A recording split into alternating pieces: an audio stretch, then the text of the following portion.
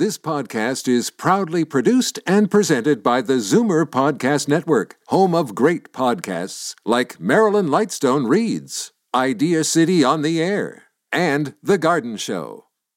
You're listening to an exclusive podcast of Finding Your Bliss with host Judy Liebrack, heard every Saturday at 1 p.m. on Zoomer Radio. Hi, everyone, and welcome to Finding Your Bliss, the show that helps you find and follow your bliss. I'm Judy Liebrack, and today I have really the distinct honor of being joined by an icon of improv comedy in this country and actually all over the world, the one and only Colin Mochrie. Before we meet Colin, let me tell you a little bit more about him.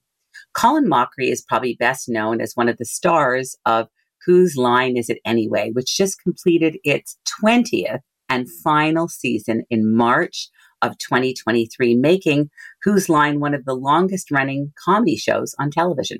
Colin is currently touring the country with his two acclaimed shows, Scared Scriptless, great title, with Brad Sherwood, which has been going strong for nearly 25 years, making it the longest running improv tour show in history.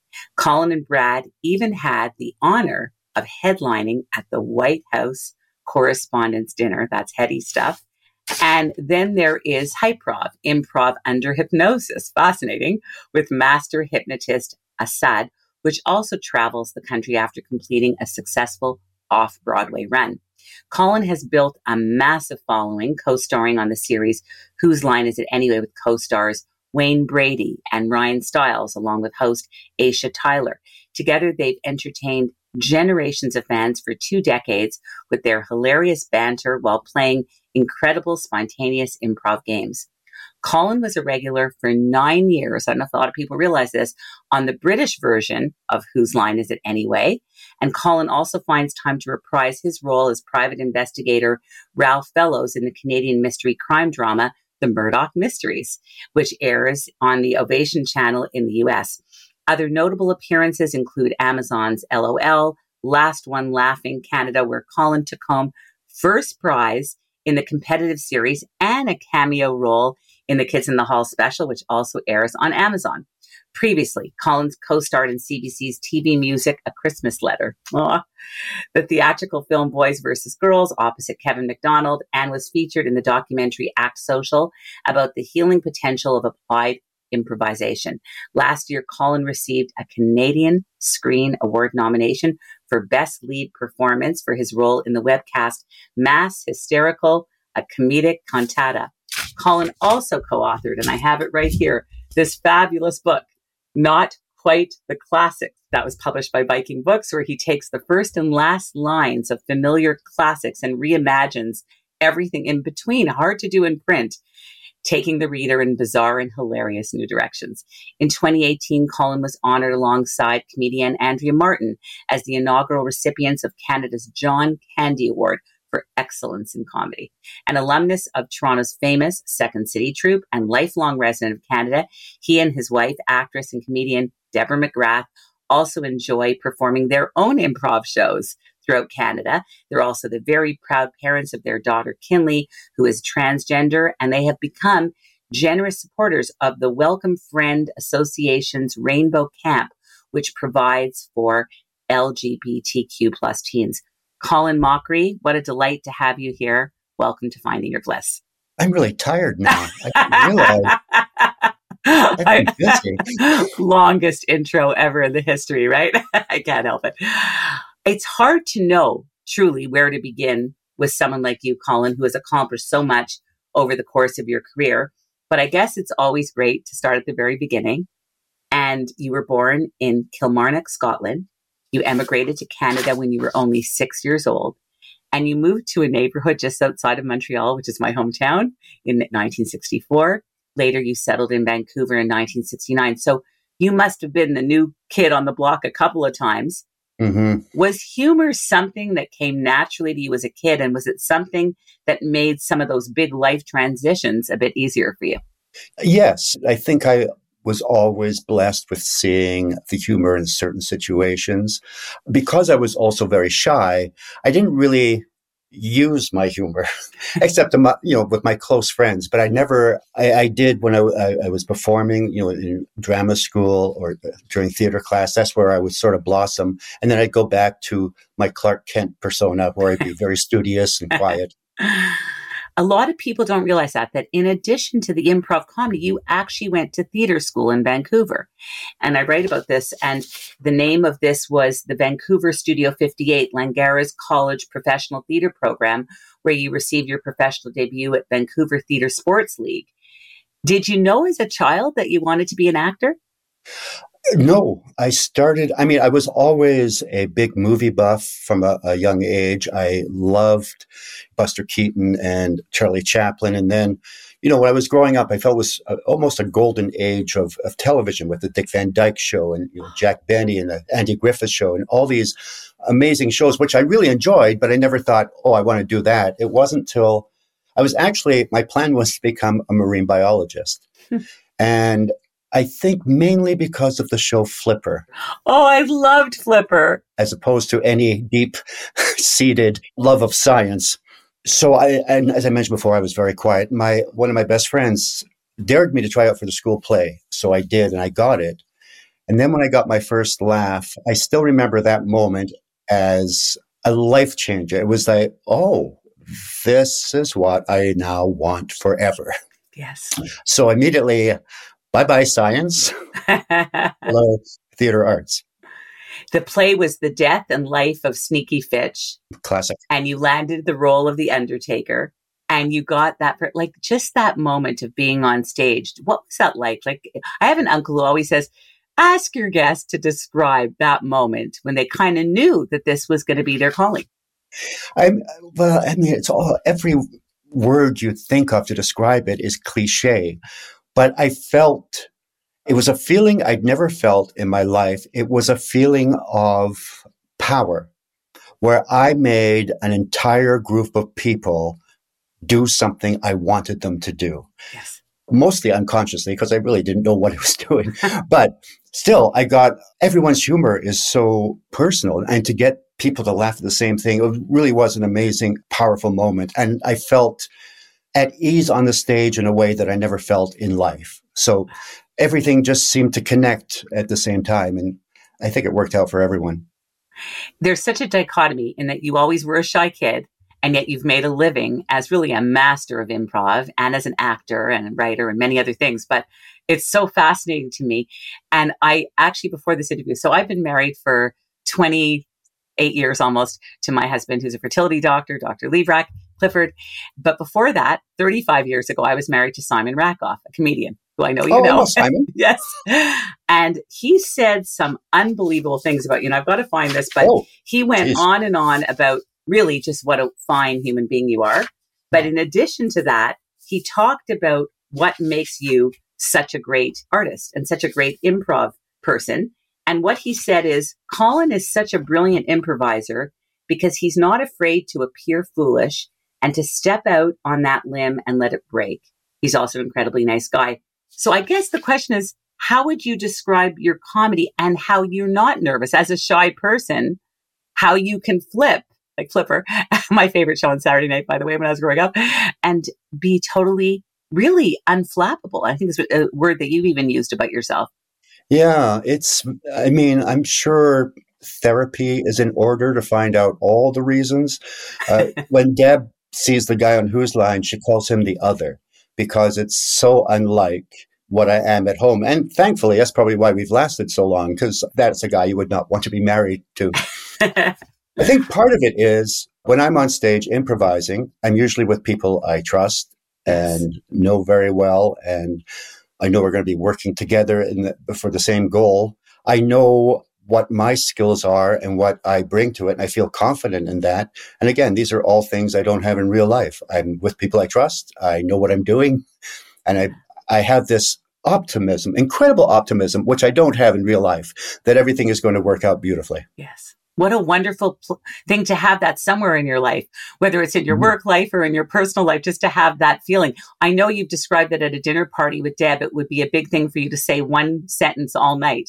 It's been described of you that you could go through a whole evening, even though you might cook all the food and you're the amazing chef, and even more so during the pandemic. Is that what happened to you? That, by the way, about the cooking, that became really a thing during the pandemic? Oh, absolutely. I mean, it became a thing. It started when we were in Los Angeles. We'd moved down there because Deb and her writing partner, Linda Cash, had devised the show that was being produced down there. So we moved down there. Deb was 7 months pregnant, and I couldn't work because I didn't have any papers. And so I was getting kind of bored. And I said to her, hey, this cooking thing, do you just like look at the recipes and do it?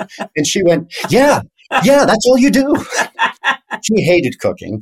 And I loved it. It became something that I found relaxing. I get up and looking through cookbooks and websites, and then I do the shopping. And then just before COVID happened, Deb developed all these food sensitivities. So, and all the things she loves, like onion and garlic and broccoli and apples, she can't have anymore. So that was a challenge to come up with something that we could both have that still tasted like food. And so cooking's been a nice little hobby, and it's a relaxation for me. I love doing it. I know it's not happening yet, but Christmas is coming up, and I hear that your Christmas dinners are legendary. I love that holiday.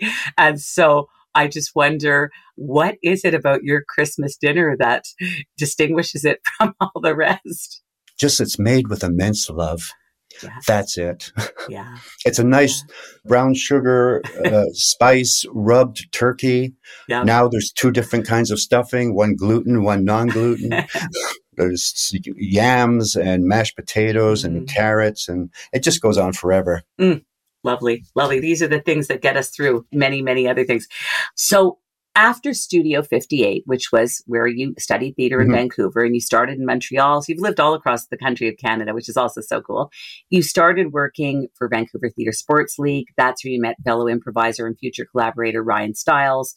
And then in 1986, you moved to Toronto, where Stiles was already working at Second City, and you soon joined the touring company where you met the love of your life, at the time director Deborah McGrath, who's an actress and a comedian as well. And you two were shortly married after in 1989. Can you tell us a little bit about, before you talk about meeting her, but just about that famed time at Second City Touring Company? Like those were pretty cool days. Absolutely. I mean, I think Dan Aykroyd called Second City like comedy college, and it's true. You really learn to hone your craft there. For me, what was great about it was improvised after every show. So you kept that muscle going. Then you had these incredible sketches written by people throughout the years like Eugene Levy, Catherine O'Hara, Martin Short.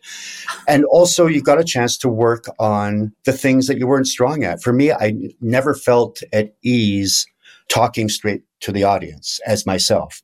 So I would say during the improv set, I said, if anyone needs time before their scene, to get ready, I will go out and, set up the scene. And so there I learned how to save my butt as myself, talking to the audience and being able to relax enough to converse and improvise with people. So it was a great learning experience. That is so cool. And then you met the love of your life while doing this. And how great is that? And you've been married for 1 million years, which in Hollywood would be equivalent to like 85 years. So tell us about the romance and what happened and how you knew, because you've even said that if you were stuck on a desert island, the one person you'd like to be stuck with, you don't say some famous author or whatever, you say Deborah McGrath. Oh, absolutely. I mean, she was the making of me in many ways. I auditioned. And I have to say, I just want to give a special shout out to Ryan Stiles, who has led me to amazing places and people. He was the one who sort of got me the audition at Second City. And then through that, I auditioned for Deb. You start off with like 30 people, then they willow it down to 12, and then there was 4. And so we auditioned, and then at the end, she came up and said, well, it was between you and the cute guy, and you got it. I may mention that to her every once in a while, just to remind her. And then there were difficulties in a way in that she was married. And this will shock you. I was never amazing with women, let's say. I was always like the good friend. I was the confidant, and I loved women and I actually felt more relaxed with them than I did with men. So I was shocked when things took the turn that they did. And her ex-husband, Dana Anderson, great improviser and a good friend of ours. We see him all the time. He lives in Edmonton where he works all the time. We see him whenever we get out there. So we started off married. That was nice. Then about 6 months in, she said, and in all seriousness, and I think this is when I really fell in love with her deeply, she said, I thought you'd be easier to change. And I said, I'll get there. I just go at my own sort of speed. And from the time we got married to now, just almost a completely different person in many ways. And most of that was just being a good partner, doing things like from picking up your clothes and, helping clean, not have, well, your job is to do this, your job is to do this. So, yeah. And she's one of those people, if there's a problem, I tend to let things fester. She goes, no, let's talk about this and certainly she, I think, is the reason for the success of our marriage. She is, I can't say enough nice. And she's funny and sexy and all that stuff. How long have you been married for, Colin? 34 years. That's pretty impressive to be able to say all that stuff. By the way, the fact that you're friends with the ex, Cliff, my husband, always says, I love my ex-husband, Simon. So he thinks of him as his ex-husband. Why not? Well, of course, it was the reason that you got together. And maybe, I certainly have ex-girlfriends. It just didn't work out in that particular area, but everything else was great. Totally. That's so incredible. So after living in Toronto, you moved to LA and you land a spot in the British TV show Whose Line Is It Anyway? And that must have been a real trip for you. First, for a single episode, you were promoted to becoming a regular player the next year. You ended up staying on the show for 7 seasons. It didn't look like it was going to happen that way at the beginning, so it was pretty exciting. And then the British version of the show ended in 1998. How would you describe, first of all, getting that gig? Like, that's huge. It wasn't, at that point, it was just a gig because it wasn't being shown. I think it was shown on what was then called the HA Network, which turned into the Comedy Network in the States later. So it was a thing that college students kind of knew about. And I'd only known because I'd auditioned for it at Second City in Canada, didn't get it. And it wasn't until we moved down to LA that I got it. Wow. And my first show, I quite frankly sucked because I psyched myself out. I thought, oh yeah, we all speak the same language, but will they get my references? I mean, and because of that, I didn't do anything. I didn't push myself. So I thought, well, that's it. This little show that nobody knows in North America anyway. And once again, Ryan Stiles came through for me. They decided, because it was so big in the college circuit, to shoot some shows in New York. And Ryan said, give Colin another chance. And they put me with Ryan, which was a bonus because we'd worked together forever. And the same thing happened to the Brits. They felt, oh, well, the American audience, so they were a little tentative. So it gave me a chance to, I guess, blossom. I was working with Ryan, which meant I was much more comfortable. I was on home turf. And from then, although every year they would say, okay, we're going to give you 2 shows this year. And then I'd end up doing the entire season. But then the next year I'd go back, we're going to give you 3 shows this year. And then I would do the whole season. And it really wasn't until I think the last season where they said, yeah, you're doing all of them. So wow. I'm slow but steady. That's so good. Well, it almost keeps you on your ballerina toe shoes, right? When you never get, right? You're hungry and you're eager and you're going for it. And it's a good thing. Shortly thereafter, you were cast in the American Whose Line Is It Anyway with Drew Carey. And not all British shows do well when they're transferred to an American model, but this was a huge exception.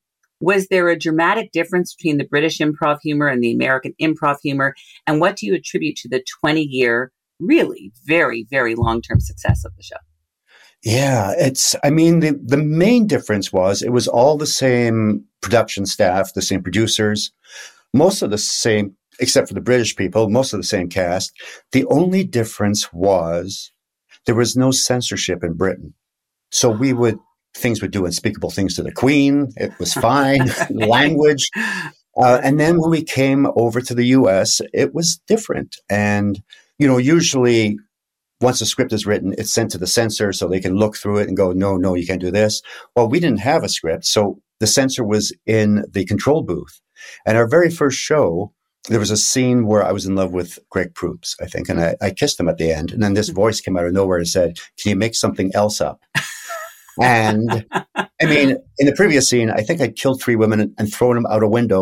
That was fine. But kissing a man. Oh, goodness. And that, Drew Carey, the host at that point, had a real thing about censorship. It just infuriated him. So the next 20 minutes of the show was unbroadcastable because he would introduce the games using words you can't use on television. Oh, God. So the producer and the censor had a meeting, and they decided we would shoot the show, and then afterwards they would discuss what would go in and what wouldn't. And it was difficult because in Britain, it was not something that was in the forefront of our minds. Mm-hmm. And because we really weren't sure where the line was, there were some things that I thought, well, that'll never get on. It was fine. And then some things totally innocent. Benign. Yeah. Wow. So, at some point you just decide, you know what, I'm just going to do my show. And hopefully it's going to be ending up on television. In your book, Not Quite the Classics, and I'm just showing it here in case part of this goes on video, and the book is great, by the way, you mentioned that all the cast members were good friends, so no Hollywood gossip there. Do you think part of the magic of Whose Line Is It Anyway is that you all just got along so well, like that comfort that you were talking about with Ryan? It really was sort of a magical gathering, a perfect storm of the people that were there, all lovely, all very supportive of each other. And yeah, the fact that we're still going, 20 years with the American, but over 30 with the British. We had a 30th anniversary in Britain where we did live shows at Royal Albert Hall, which was weird. It's like, are you sure they've got the right people?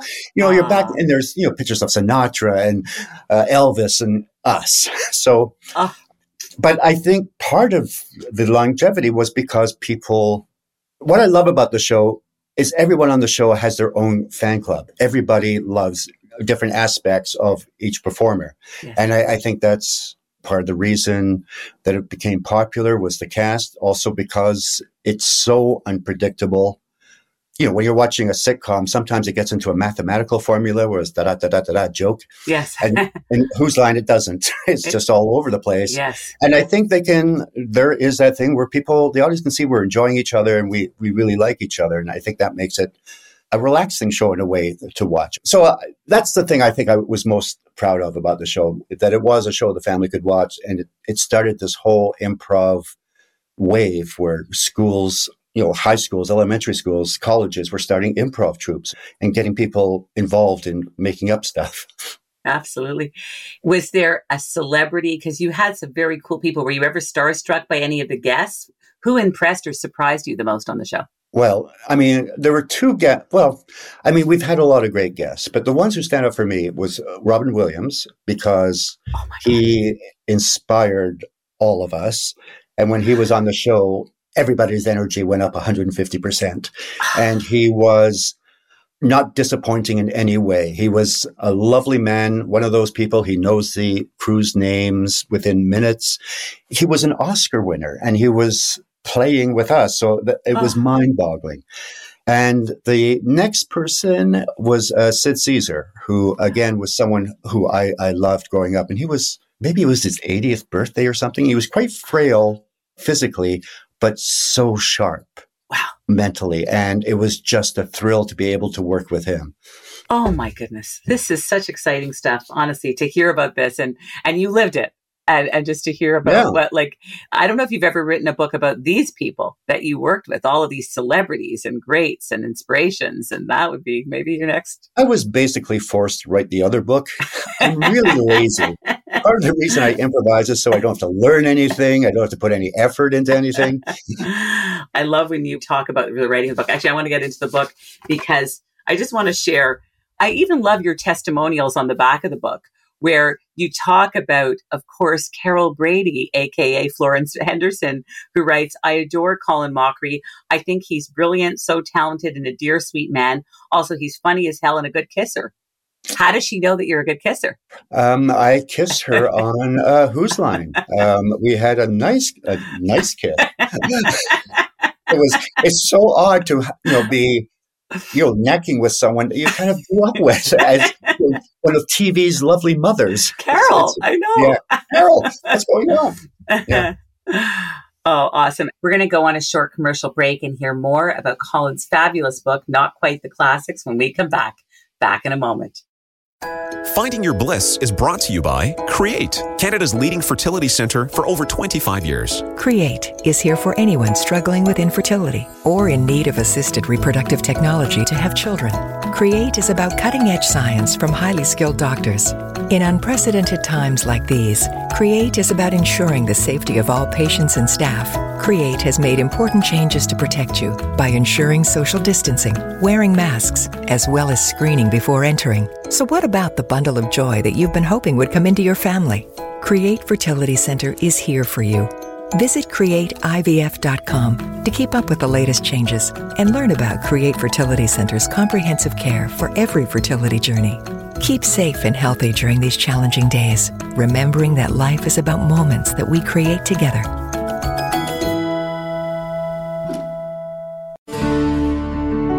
We're back, and this is Finding Your Bliss on Zoomer Radio, and I'm here with Colin Mochrie.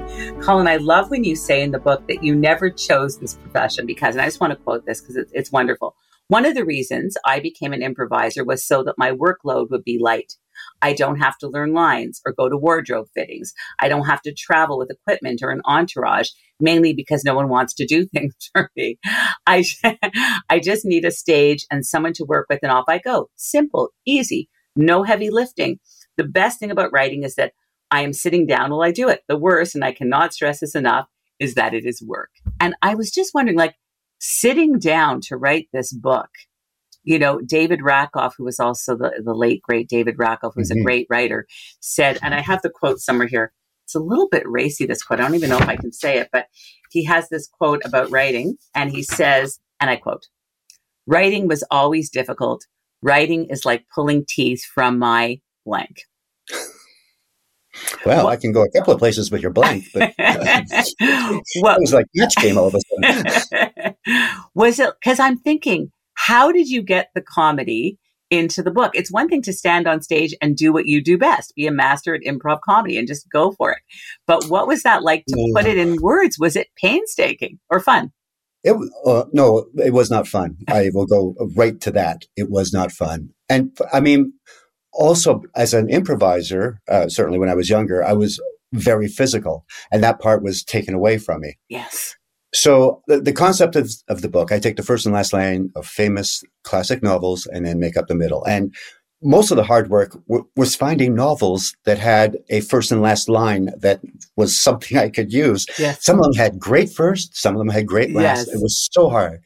And my first story was the Sherlock Holmes story. And it just flowed. It was so easy. And I'm not a big Sherlock Holmes fan. I don't, he's not like someone that I knew everything about, but there was just something about that character where I immediately glommed onto, and I finished it and I thought, oh, well, that was okay. That's pretty easy. I could do this. And that was the last easy time I had. Wow. From then on, it was just, it was pulling ass out of my blanks every day. Going, oh, why am I doing this? And I mean, there were a couple of stories that moved along quite easily for me, but I would say 50%, not so much. Yes. There are 3 I'm really proud of that I think, they're good as, even without the gimmick, I think they'd be good stories. Improv is such a complex thing. I have to be honest. I have a daughter who's a singer and an actor living in New York. I've tried improv. I remember doing improv with Nia Vardalos. I remember seeing Nia Vardalos at Yucks and going, "You're funny. You're funnier as a waitress than a lot of the guys. You need to do this." And of course, she has. Yeah. And she's awesome, right? But improv is hard, and I've tried it. What do you tell people? I know you've taught it to people, and I know it comes so naturally to you, but when you're teaching a class, what is the best tip you can give people out there who are dying to dive into improv? Just do it. Do it. I mean, on paper, it really is the easiest thing in the world. Yes. The only problem is you're doing things that we don't do in real life. You have to listen to people. Yes. You have to accept their ideas, and then you build on that and build them up. And so it's a big, happy experience. And for me, when I was teaching, the hardest thing was just to get people to say yes to someone. Yes. Someone would give an offer and the person would go, no, you know what I think would be better? And it's like, well, you can't do that. You have to get rid of your ego. And that was the hardest, I would say, for a new improviser. Yes. This show I'm doing now with Asad Meki, the hypnotist, it goes straight to that. When he hypnotizes people, the part of the brain that deals with self-reflection, self-criticism is gone. Mm-hmm. So they're not thinking, they're not worried about what they're going to say. They're just reacting to everything I say. Mm-hmm. And they improvise beautiful. Every night we find like a superstar improviser. And it just reminds me of, part of me goes, why am I doing this? I'm just showing people how easy it is. But it really is easy. And it's such a great life skill too, to be able to actually walk into a situation without a preconceived idea and actually listen and hear what other people are saying and working towards some sort of resolution.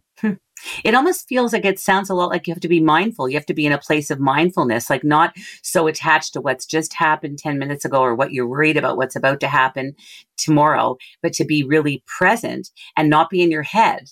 Yeah, absolutely. You're just living in the moment. And it's amazing and so much fun. It's so much. Oh my God, I love it. In Scared Scriptless, which is the other show that you're doing. So you're in your you've been doing this for over 20 years, doing your live improv show with Brad Sherwood called Scared Scriptless. What can audiences expect from your show? What happens in that show? We always say sort of like a live version of Whose Line without the dead weight. Wayne, Ryan, those guys. Just you two. It's just us. There's games that people who are fans of Whose Line will find familiar.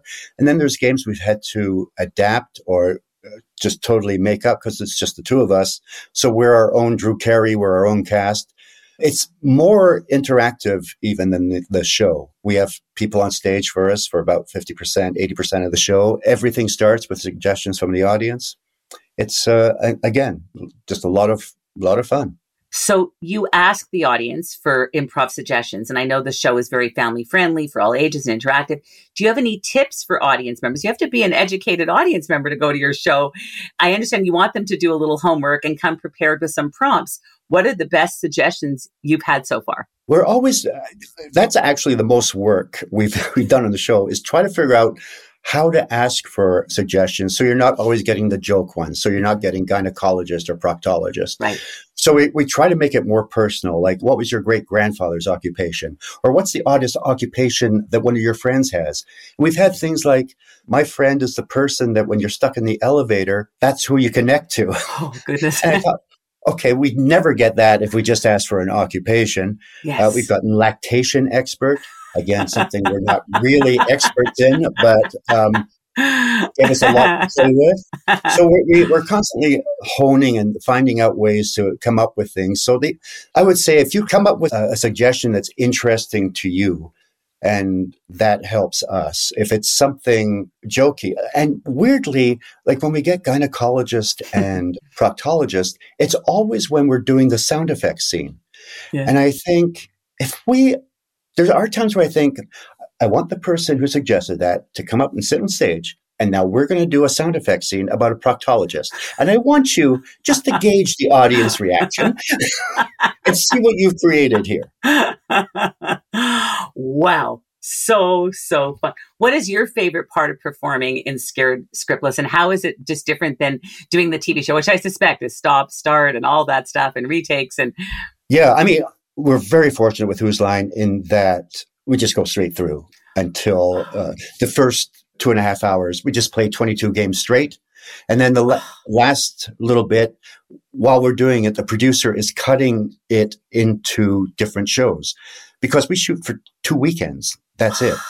So we can get 5 shows from each taping. So then the last part of the show is Yisha running down going, okay, tonight for our first game is sound effects. And then running down again. Tonight, our first game is Well, it's all those and that's actually where we have to work the most because we're trying to keep the audience interested in what are the dullest parts of showbiz. What I love about Scared Scriptless is we are in control of our own destinies. If we suck, it's because we're sucking. If the show's great, it's because we were on fire. With television, there's so many other, you have people editing it, you have the producers, you have the network executives. Yes. Also, everything has to be for a television, almost like sound bites. We can go on stage, we can do scenes for 15, 20 minutes. On television, it has to be 2 or 3 because the attention span is just not there for longer things. Yeah. So I love that we get a chance to truly milk the comedy cow dry and just go as far as we can. And, wow. Yeah. Well, a running joke about improv is that it requires no preparation, no lines to memorize. You've written this. I think a lot of people underestimate how sharp you have to be, how well read you have to be, and up on the news, and just how smart you have to be successful in improv. Wayne Brady described that to be good at improv, and I quote, "The preparation really is daily. It's whatever you read, the person you bump into, who's on the street. So every night on Whose Line Is It? Or on your current touring show, Scared Scriptless, you're faced with the stress of having to fill, let's say, 90 minutes with something entirely unknown. So how do you prepare for that? Do you have a notebook by your bed? What makes a person good at doing this? And how do you prepare? Because that is a lot of material. I'm just thinking about a comedian's 5 minutes in stand-up. And this is Yeah, it's just absorbing everything. For me, not that I do a lot of singing and music on the shows, but I try to keep up with, what the kids are listening to. Luckily, I have a daughter who gives us mixed tapes all the time, just so it's not when somebody throws a suggestion, I go, oh. And keep up with television and everything that's happening in the world.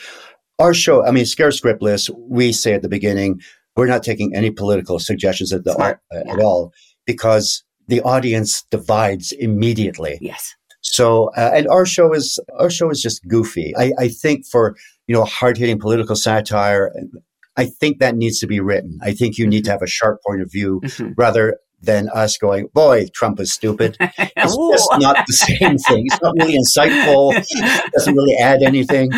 Yeah.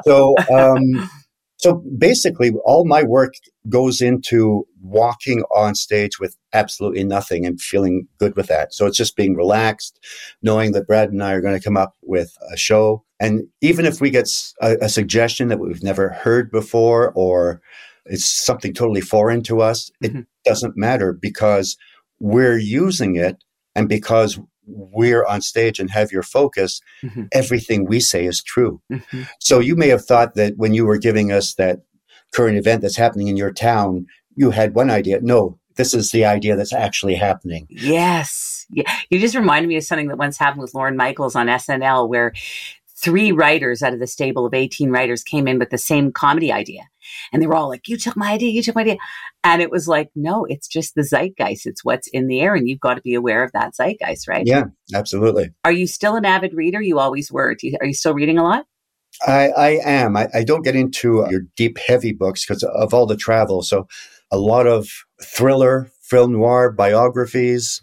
But yeah, I do read a lot. Not as much as I did when I was a lonely young boy, bookworm. But yeah, I still keep up. You still read. And you know what? That's what happens, by the way. When you're a great avid reader, often you can write that book. You need to be a reader before you can be a writer. Yeah. Right? I recommend, if anyone wants to be a writer, I recommend Stephen King's book on writing. It's an amazing book, and that's his main thing. If you want to write a book, you read books. Read a book every day. And wow. I just got the chills when you said that. That's so awesome. What beautiful advice.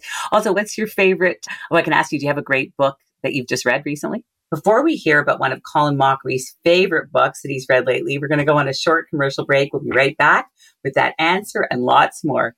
Back in a moment.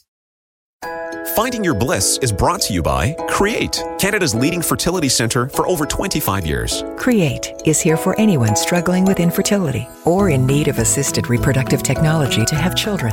Create is about cutting-edge science from highly skilled doctors. In unprecedented times like these, Create is about ensuring the safety of all patients and staff. Create has made important changes to protect you by ensuring social distancing, wearing masks, as well as screening before entering. So what about the bundle of joy that you've been hoping would come into your family?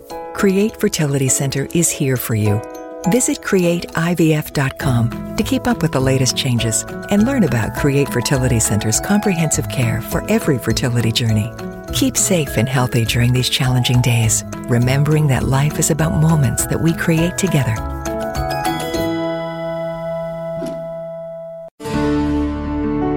We are back. This is Finding Your Bliss on Zoomer Radio, AM 740, and I've been having an incredible conversation with Colin Mochrie. And Colin, just before the break, I asked you if you could tell us about a great book that you've read lately.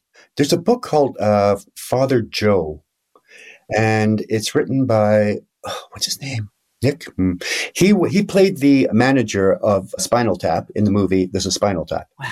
And for a while, he was the editor of National Lampoon. But this talks about he had an incident when he was young, and he was sent somewhere. And he was sent to this monastery and comes under the tutelage of this monk named Joe, Father Joe, and just this amazing man, and how this relationship built, and how even though at times he strayed from the path, he always came back because of the things Father Joe had taught him. And it's a really good book, fascinating book. Awesome. And what music of the youngins are you enjoying? Do you like Taylor Swift? Like, who do you like to listen to? I have been listening to Taylor Swift, because part of it is I'm watching going, how can I apply this to my life?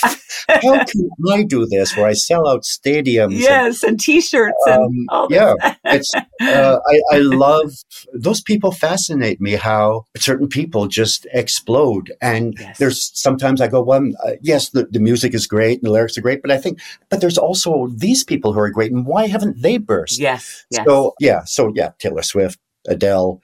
Who's my recent one? And here's the thing. Once you get to a certain age, you don't remember the names. You know, that guy who does the song with the thing. Yeah. That's awesome. You know, I wanted to say, we're talking about improv, and there's so many things I want to ask you about, and I want to move forward. But you've also said that when you work or get out on a stage, you've written that you never feel under any pressure. You truly have nothing in your head. You just know that the audience and Brad Sherwood are going to give you plenty of material to work with. So I really wanted to ask you about this man in your life, this wonderful partner, friend, best friend. Well, I think he's like a brother to you practically. Yeah. How would you describe Brad Sherwood and the secret to your incredible work and relationship and friendship and lifetime? Yeah, I mean, he's very irritating in many ways. He is like a younger brother.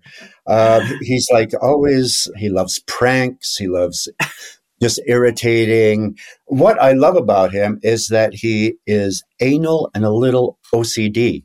So things that I never think about, he's constantly, which makes our tour better because he's taking care of those things. Yes. I'm basically just there to make sure he doesn't have a stroke. So far, so good.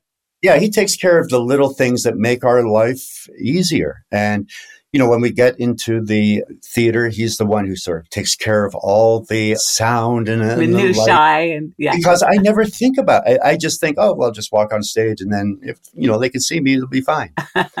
And, you know, we have a similar, he's younger by, I guess 10 years maybe, but we have the same reference level. We have the same, we watched the same shows growing up. We have the same taste, the same sort of life outlook. He's been married, God, must be close to 20 years now to a lovely woman. And his relationship is very important to him, as mine is with Deb. So we have a lot of the same outlook in life. And I think I'm a little more happy-go-lucky.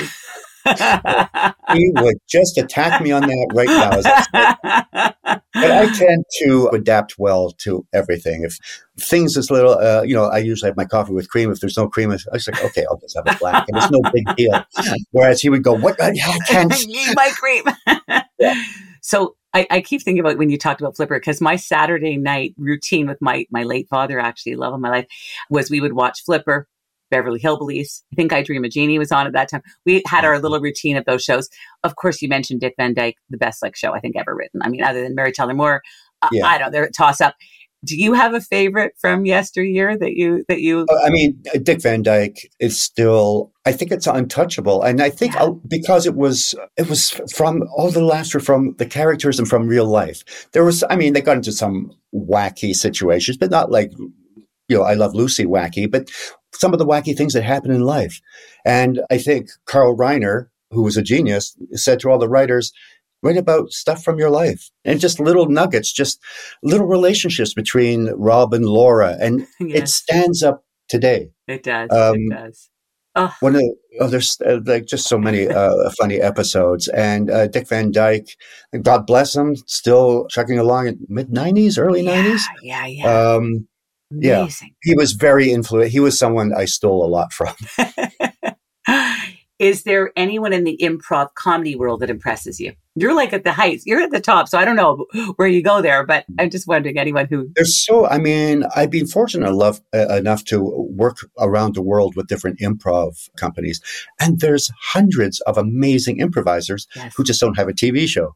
And from people from the Second City ranks, people like Steve Carell, Stephen Colbert, Kristen Wiig, I think is amazing, Kate McKinnon. Mm-hmm. There's never a shortage of people out there. And what I love also with improv, people are constantly, tweaking it and trying out new things. I have two good friends here, Naomi Sneakus and Matt Barham, who just did a thing called Script Tease, where they have local playwrights write the first 2 pages of a play. They get it cold on a night, read it out loud, and then take it on from there. And it's great. Yeah. That is so cool. I wanted to talk to you about the show Last One Laughing Canada, in which 10 of Canada's best comedic talents are locked in a room together for 6 hours. Goal is to be the last person laughing. Person who keeps a straight face longest wins a prize of $100,000 to the charity of your choice. And in this, you were in the company of such comedy icons as Dave Foley, Carolyn Ray, Mae Martin, Tom Green, and many more. It sounds like a comedian's dream to be in a room with so many legends, and yet none of you are allowed to laugh, which is a comedian's nightmare. It goes against everything. What was that experience like? Was it difficult to keep a straight face? It was like a CIA experiment. I mean, you're 6 hours in a room. And I mean, I knew most of those people. So there's that, you have that friendly thing. And also when comedians get together, they start talking about their worst gigs and blah, blah, blah. And it's, you have some good laughs. And there were times where I was like, oh yeah, I can't laugh. I'm not allowed to. So that was difficult. Like Carolyn Ray, who I love and adore, I said, you're not going to make it through the intro. You're just, because you're so bubbly and joyous. Fair enough. Was that not your favorite moment in any Carol Burnett show when her and Tim would literally, like, they'd be stifling the giggles and they would finally just say, forget it. And they would just break the fourth wall, the Brechtian fourth wall, and just laugh their heads off and say, attack with it, right? Yeah, Brad and I met Tim Conway and Harvey Korman when we were on tour once and sort of had a drink with them and talked to them. It was just it was like a dream come true for both of us. They were both lovely. That is so awesome. Can you tell us a little bit more about Welcome Friend Association's Rainbow Camp, which I know you're a big supporter of? Yeah, Rainbow Camp is a camp up in Sault Ste. Marie that caters to the LGBTQ plus community. It gives them a safe place. There's basic camp activities, but there's also seminars and people come in and talk about different issues. It's a great place. And Chris and Harry, who run it, amazing people and so giving. And people come from all around the world to come to this camp. And it's a wonderful camp. And as I say, a place where people feel safe and can be with others and learn from others. And it also saddens me in a way that there needs to be a place like this as opposed to just a place where everybody can go. I know. That's where we have to move to. Yeah. I mean, I think it's certainly better than it's ever been in the history in the world, but it's still, we have a ways to go. Yeah. But yeah, just lovely people. If you know someone in that community, I tell you, you could do no better than to go to Rainbow Camp. You've said that you welcome your role as a champion for transgender rights after speaking out in your support of your daughter, Kinley, and that you received immediate praise from like-minded people who are desperate for something like this. And I love also the story about how at the time, and I think this was 6 years ago, your mother-in-law and your mother both just said, well, yeah, we love and accept, we get this, of course. Mm-hmm. But what advice do you have for parents who might be listening, parents and grandparents on Zoomer, who are adjusting to their child transitioning? Any tips for families who are going through this transition? Because you guys did it so well. I would say just educate yourself as much as possible. Listen to your child. When our daughter Kinley came out, she immediately sent us like 15 videos and pamphlets so we could. And she was very honest about what she was going through. And we also had to be honest with her about, because, at the beginning, pronouns were difficult because we had gone 25 years with a specific pronoun and now we're changing. Yeah. And it was like, we also need time to, Yes. we're totally supportive. We're totally behind you, but also we're going to make mistakes because we're old and we've gone through this for a long time. But again, I've never used the word journey so much as I have in talking about this, but it has been an incredible journey. Kinley is an amazing person. And we're actually going to Spain in a couple of days for her 30th birthday. She's 33. Oh, but COVID, right? Something happened around the 30s where we couldn't travel anywhere. But every time she leaves the house, we just go, isn't she delightful? She really is a lovely person, very empathetic, great with seniors and kids. And she's very open to talking about her experiences. And educate. That's the thing. Most of all prejudice comes out of true ignorance. And the more you can learn about other people, other cultures, it can only help. Absolutely. And love, right? It's all about love. Like it just at the end of the day, that is absolutely what it is. So I want to ask you if there's a moment in your career, an epiphany, as it were, that stands out from all the rest. Oh, I can't really. I mean, there's been so many great moments. And I mean, no one has been more shocked than I have about how well this has gone. When I started, improv, it was like, this isn't a career. This is something I'm doing on the weekends to have fun. And if it wasn't for Whose Line, I certainly would not be doing this, for example. For me, okay, here's my big moment. Don Cherry and Ron McLean used to every year do a fundraiser for Don's late wife's charity. And they would ask Deb and I to come to do an auction for various items to raise money. So there was this one year, Don comes over to me and goes, hey, Bobby Orr's at my table and he would really like you to join. Okay, so when I was growing up, it was a 6-team league. Boston Bruins was my team. And, when he scored the goal to win in overtime, I cried. And we were with a bunch of friends. And I said, well, I don't know. I'm with a bunch of friends. And Deb goes, are you an idiot? I'll see those people anytime. So I went over and, I think I creeped him out. I said, I have a doll of you and it's still in the packet. And he was just incredibly graceful. He said, my wife and I just love that show. We just think, and for me, that was kind of that moment and many other moments where people came up and said, my father just passed away, but we watched your show all the time. And so when I see you, I think happy thoughts about my father.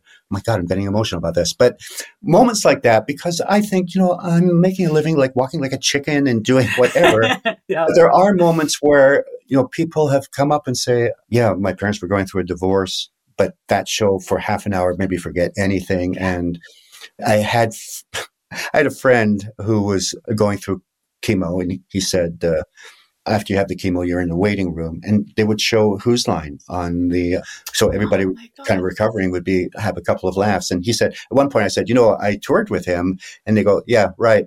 He said, you don't know what it's like to be dissed by a group of cancer patients. but, I've been very fortunate that this show has touched people in ways that I was never aware of when I started out. And I hope it continues to do so. I know it will. So there's a question we ask everyone at the end of the show. So of course I'm going to ask it to you. What is bliss for Colin Mochrie? For me, bliss is living the life I want to live. I'm doing a job that I look forward to doing every day, but I also have a home I look forward to going back to after that, and being able to spend time with my wife and daughter. For me, that's bliss. I know we're not supposed to speak well of pandemics, but this pandemic was incredibly good for me because it reminded me what a good thing I have at home, because I hadn't been at home for that long a period in 20 years. And I realized, hey, we still like each other. We still love each other a lot. I still think she's the bee's knees, as we used to say in the 20s. And I need to find a way to get more of a balance, because this part of my life is much more important than the work part. Are you planning any trips back to Scotland? Oh, yeah, we're always open to going back because I love it there. I mean, Edinburgh is one of the most beautiful cities in the world. I love the people. They're morbid in many ways, but they have a good sense of humor. Yeah, there's just, and they're funny. They're a funny people, the Scots, and so much beauty in the Highlands. And when I go back there, I go, oh yeah, this is a place I belong. I could easily live here. Yeah, I could never get enough of it. We have no definite plans right now, but definitely we're going to be heading back. I have to tell you, it's truly been an honor to have you here. I want to thank you so much for this wonderful, wonderful hour. Oh, Judy, it's been lovely talking to you. Thank you. Thank you as well. To follow Colin Mochrie on Instagram, all you have to do is go to @ColinMochrie7591. And to get tickets to see Colin Mochrie and Brad Sherwood live in Scared Scriptless, all you have to do is go to colinandbradshow.com. And for tickets to see Hipprov with Colin and hypnotist Assad, all you have to do is go to hipprov.com. Each week, we spotlight a fabulous person like Colin Mochrie. We also love to feature singers and musicians on the show. So if you're an artist, please reach out to us at fyb@findingyourbliss.com. And of course, you can always follow us at the Bliss Minute on Instagram and Facebook. In Bliss News, we're so excited to announce that the Harold Green Jewish Theatre Company is producing a play direct from Israel called Knock Knock. It's actually a one-man show. And the Harold Green had programmed this play prior to COVID, but now this piece of theater is more relevant than ever. Starting tonight on Saturday, October 21st, this one-man show plays until Sunday, October 29th at the Greenwind Theatre in the Meridian Arts Center. Written and starring Israeli actor Neve Patel, the play is a poignant, vivid, and detailed story of familial relationships. Please attend this important work and know that 100% of all ticket sales will go to Israel.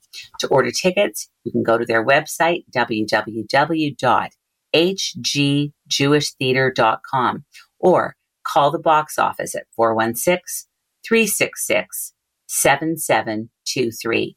$20 rush seats are available for every performance. I would like to thank our wonderful guest, Colin Mochrie, for being on the show today. Also, thank you to Mag Ruffman, Siobhan Kiley, producer Olivia Weatherall, audio engineer Juliana Yanciello, senior editor Lauren Kaminsky, video editor Sierra Brown Rodriguez, audio producer Faz Kazi, and everyone here at Zoomer. And of course, a big thank you to our sponsor, the Create Fertility Center. For everyone here, I'm Judy Liebrack, reminding you all to take one step closer to finding your bliss. This podcast is proudly produced and presented by the Zoomer Podcast Network, home of great podcasts like Marilyn Lightstone Reads, Idea City on the Air, and The Garden Show.